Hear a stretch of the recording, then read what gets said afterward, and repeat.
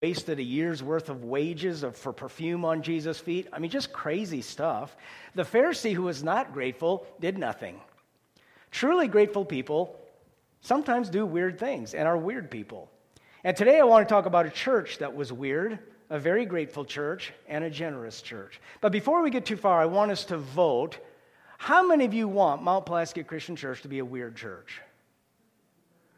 Okay, I'm with you. I agree with you. I want us to be weird. I don't want us to be normal. And please don't make any other comments about. Anyway, today we're going to look at two churches found in 2 Corinthians 8. Both churches are giving. One church is kind of normal. The other church is weird. And what makes them different from each other are their motivations for generosity. Many of you are giving people. You're generous. Operation Christmas Child, we always have a good turnout for that. Angel Tree, giving to missionaries, many of you do. Some of you tithe and go beyond the tithe. But I want to go behind all that and ask, why? Look at your motives. Why do I do what I do? Is it out of obligation, duty, guilt, fear? Because it's expected? Maybe I'm hoping to get something back and God bless me. Do you give because of what others might think, of peer pressure? Because there's a need, you feel sorry for people? What is your motive? When you help others or you volunteer, is it out of a loving response to God's goodness? We're all a mixture of motives. A horse jockey was asked how he was able to win the Kentucky Derby. He said, well, down the back stretch, I whispered in my horse's ear this little poem. Roses are red, violets are blue, horses that lose end up in the glue. And that motivated that horse to win. Well, what motivates you? When you give to someone at Christmas, why do you do that? Why do you give to a missionary? What are the real reasons behind it? And the ancient Jews said there were different levels of giving, and they kind of put it at these different levels. The lowest were those who give grudgingly, reluctantly, with regret, and they really don't give much at all. Next are those who give less than they should, but they give graciously.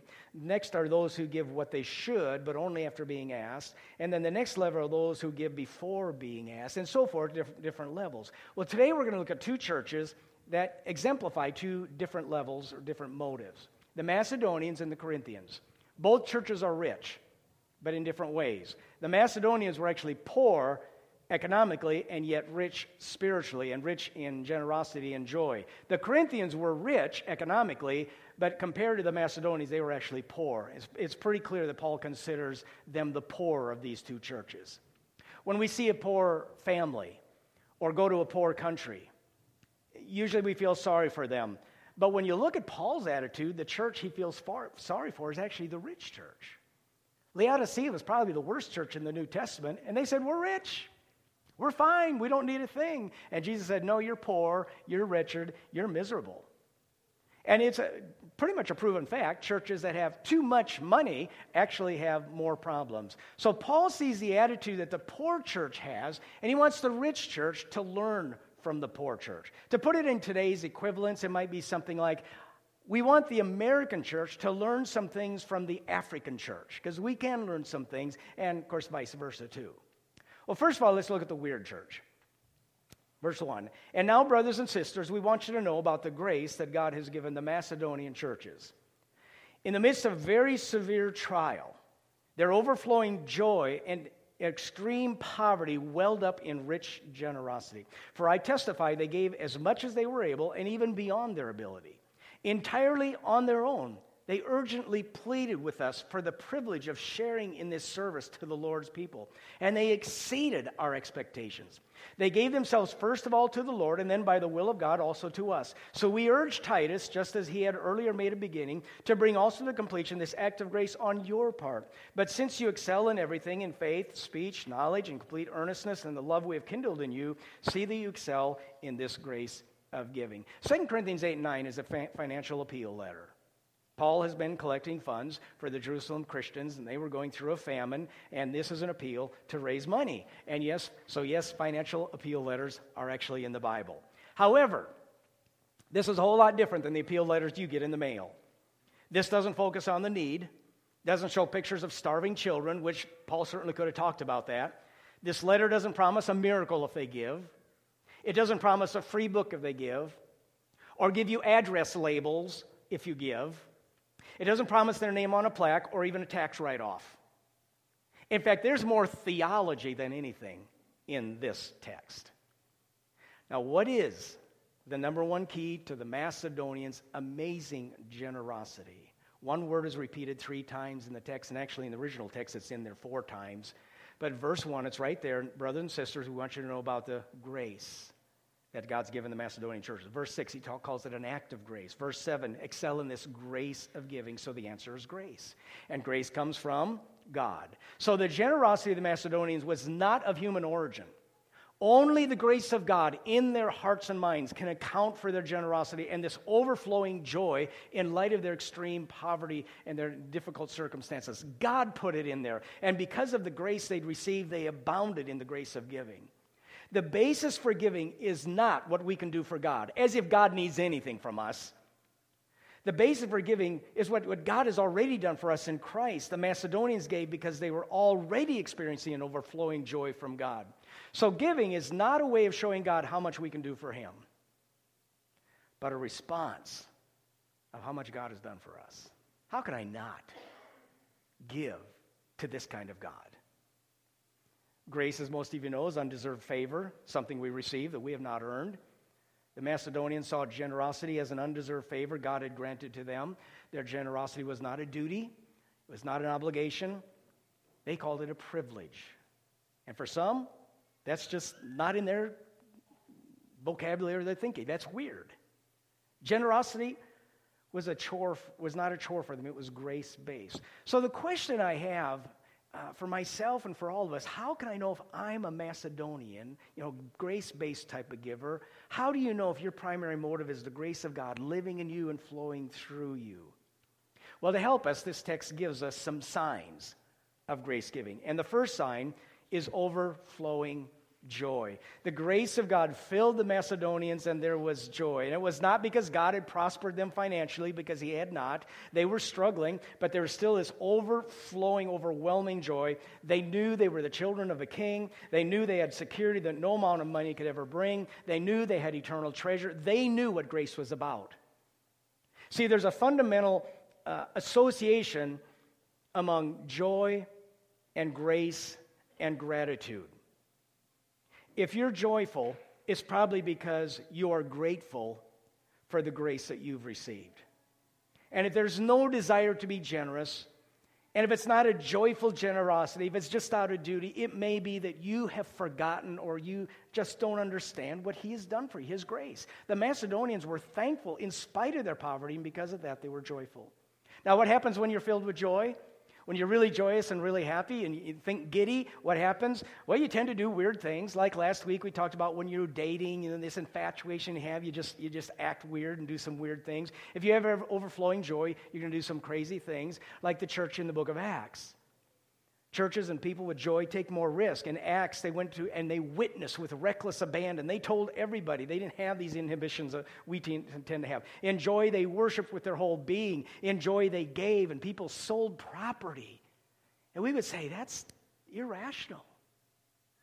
But that's what happens when grace grabs you. I think back to the churches I've served, and some of the most exciting, joyful, grace-filled times were when people were stretched financially and sacrificially and stepped out in faith, and it was a blast. It was fun. Here's another sign.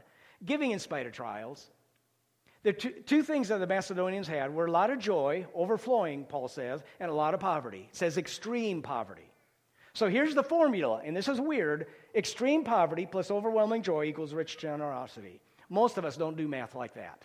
This is a weird church.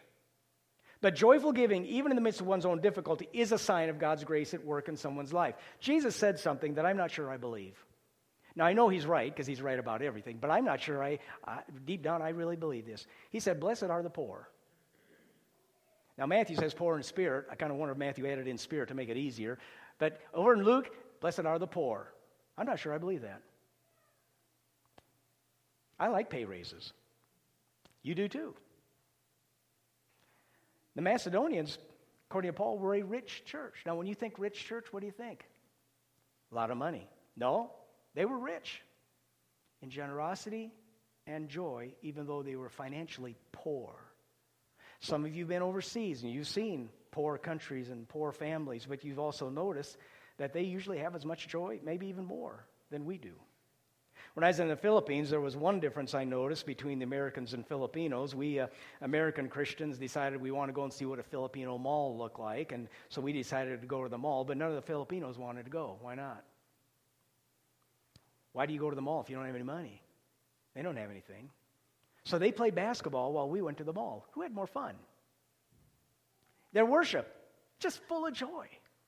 And I don't want to glorify poverty. The Bible doesn't do that. Poverty doesn't guarantee spirituality. You can be a greedy, selfish, poor person, okay?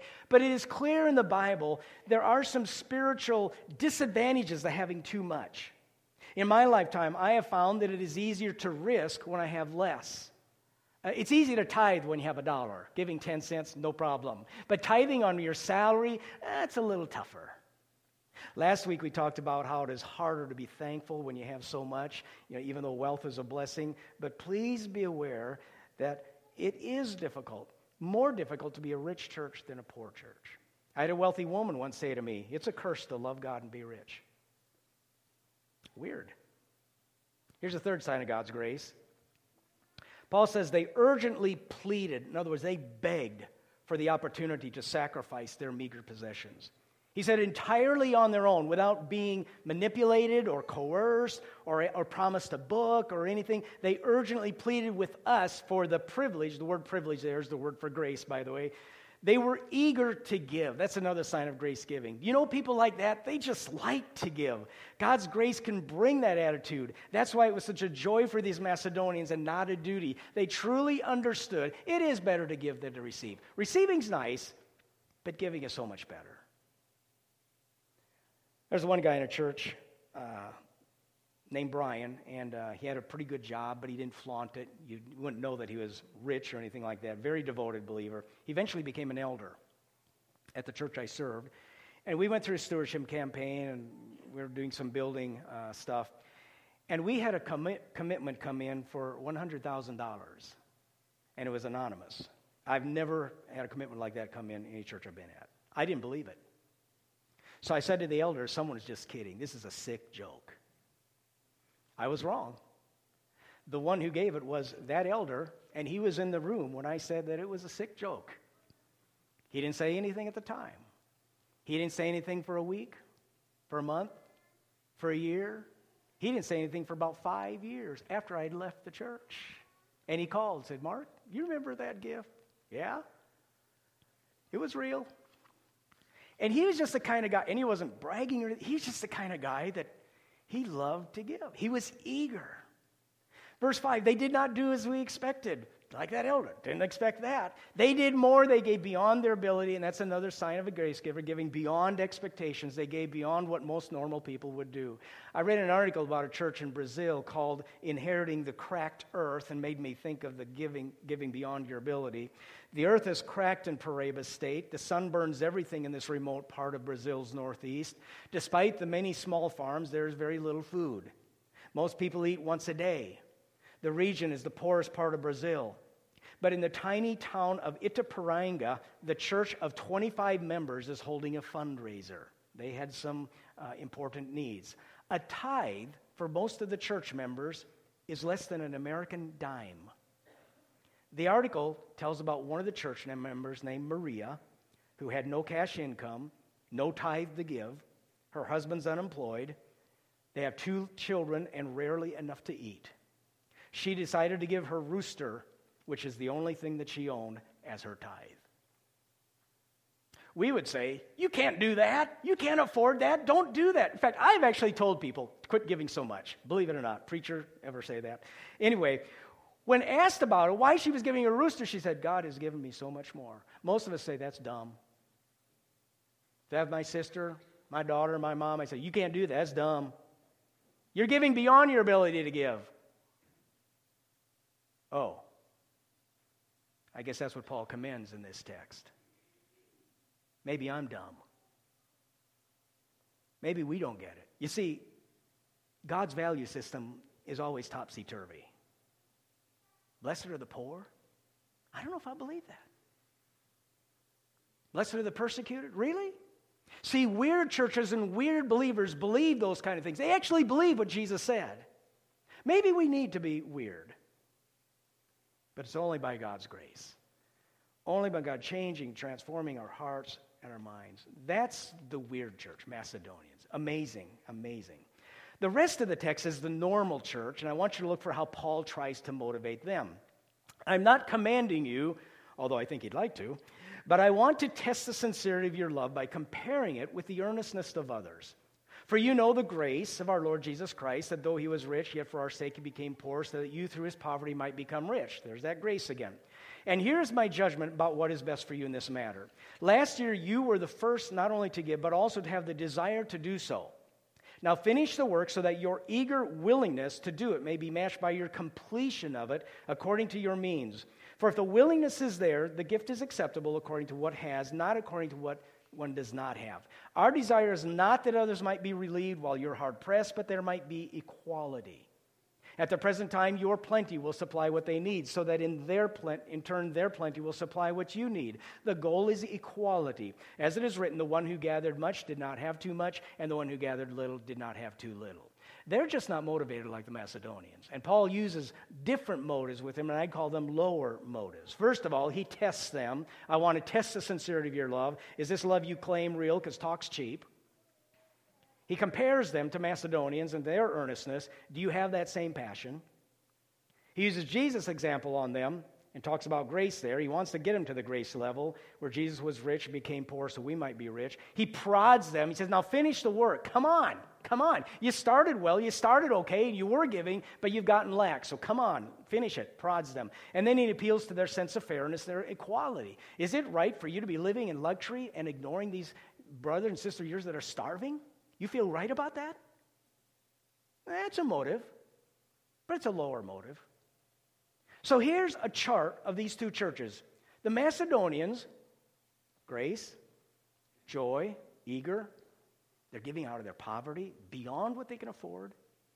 The Corinthians, it's a test, comparison, had to be prodded, appeal to their sense of fairness, give according to their means. They're not going to give beyond what they can afford. See the difference?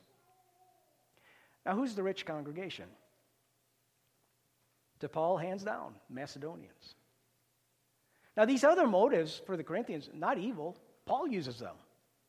They're still legitimate, but they're just not at the same level. So let me give you 3 or 4 implications of all this. Number one, we are all a mixed bag of motives. Although grace and joy and gratitude are the highest motives, most of us are not mature enough to be motivated only by these. I know I'm not. Am I Macedonian or Corinthian? I'd say, yeah, I'm a little bit of both. Yeah, I do give as an act of grace and worship, and I do give out of joy, and it is fun. But I also give because it's a duty, and it's commanded, and sometimes I even give out of fear. I would be afraid not to give. And these lower motives are not illegitimate. They are biblical. They're just not the highest motives. Number 2, don't judge others, because we're all at different levels in our walk with Christ. Some are going to give with higher motives, some with lower motives, and the goal is just get to that next level. Satan's going to whisper in your ear, look at those others. They're not doing as they could or as they should. And you have to tell Satan to bug off because, number 1, everyone's at a different level. And number 2, you don't know everybody's situation. And number 3, our primary goal is changed hearts. Faith-raising, not fundraising, is what we're aiming for. It's possible to give huge amounts and still give with the wrong motives. 1 Corinthians 13, Paul says, if I give everything I have away, if I give it all and have not love, if I give the only rooster I have not love, it's nothing. So you may be generous, but still doesn't do any good. So don't judge. Don't judge. Number 3, do examine yourself. One of the steps to healing in AA, and I think it's the 4th step, is we made a searching and fearless moral inventory of ourselves. So that's what I want you to do today. Many of you wrote out a check this morning. Why do you do that? In fact, I would want you to write down what your motives are. Why do I serve? Why do I teach Sunday school or work with the youth? Why am I here today? What are my motives? And the more you focus on Jesus and grace and gratitude, the more you'll get to this higher plane and there'll be more joy in your life. Make a searching and fearless moral inventory of yourself and be honest. Instead of looking at the motives and questioning the motives of everyone else, just ask what's going on in you. And then number 4, and this is the foundation of all grace giving, give yourself first to the Lord. The most important thing is not the Macedonians gave financially and gave beyond their ability, but they first of all gave themselves to the Lord, and God was their first allegiance. It's not about dollars, it's about desires. It's not about checks, it's about your choices. He doesn't want your lip service, he wants your life. He wants you. So are you a Macedonian or Corinthian? You're probably both. And my prayer is that you'll just get to the next level, the next step.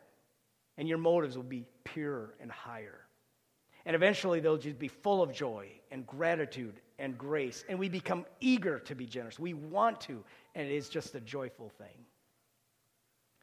One reason I like the way we do communion and offering here, we do them back to back most of the time anyway. Communion is a reminder of God's gift to us and how much he's given to us through his Son.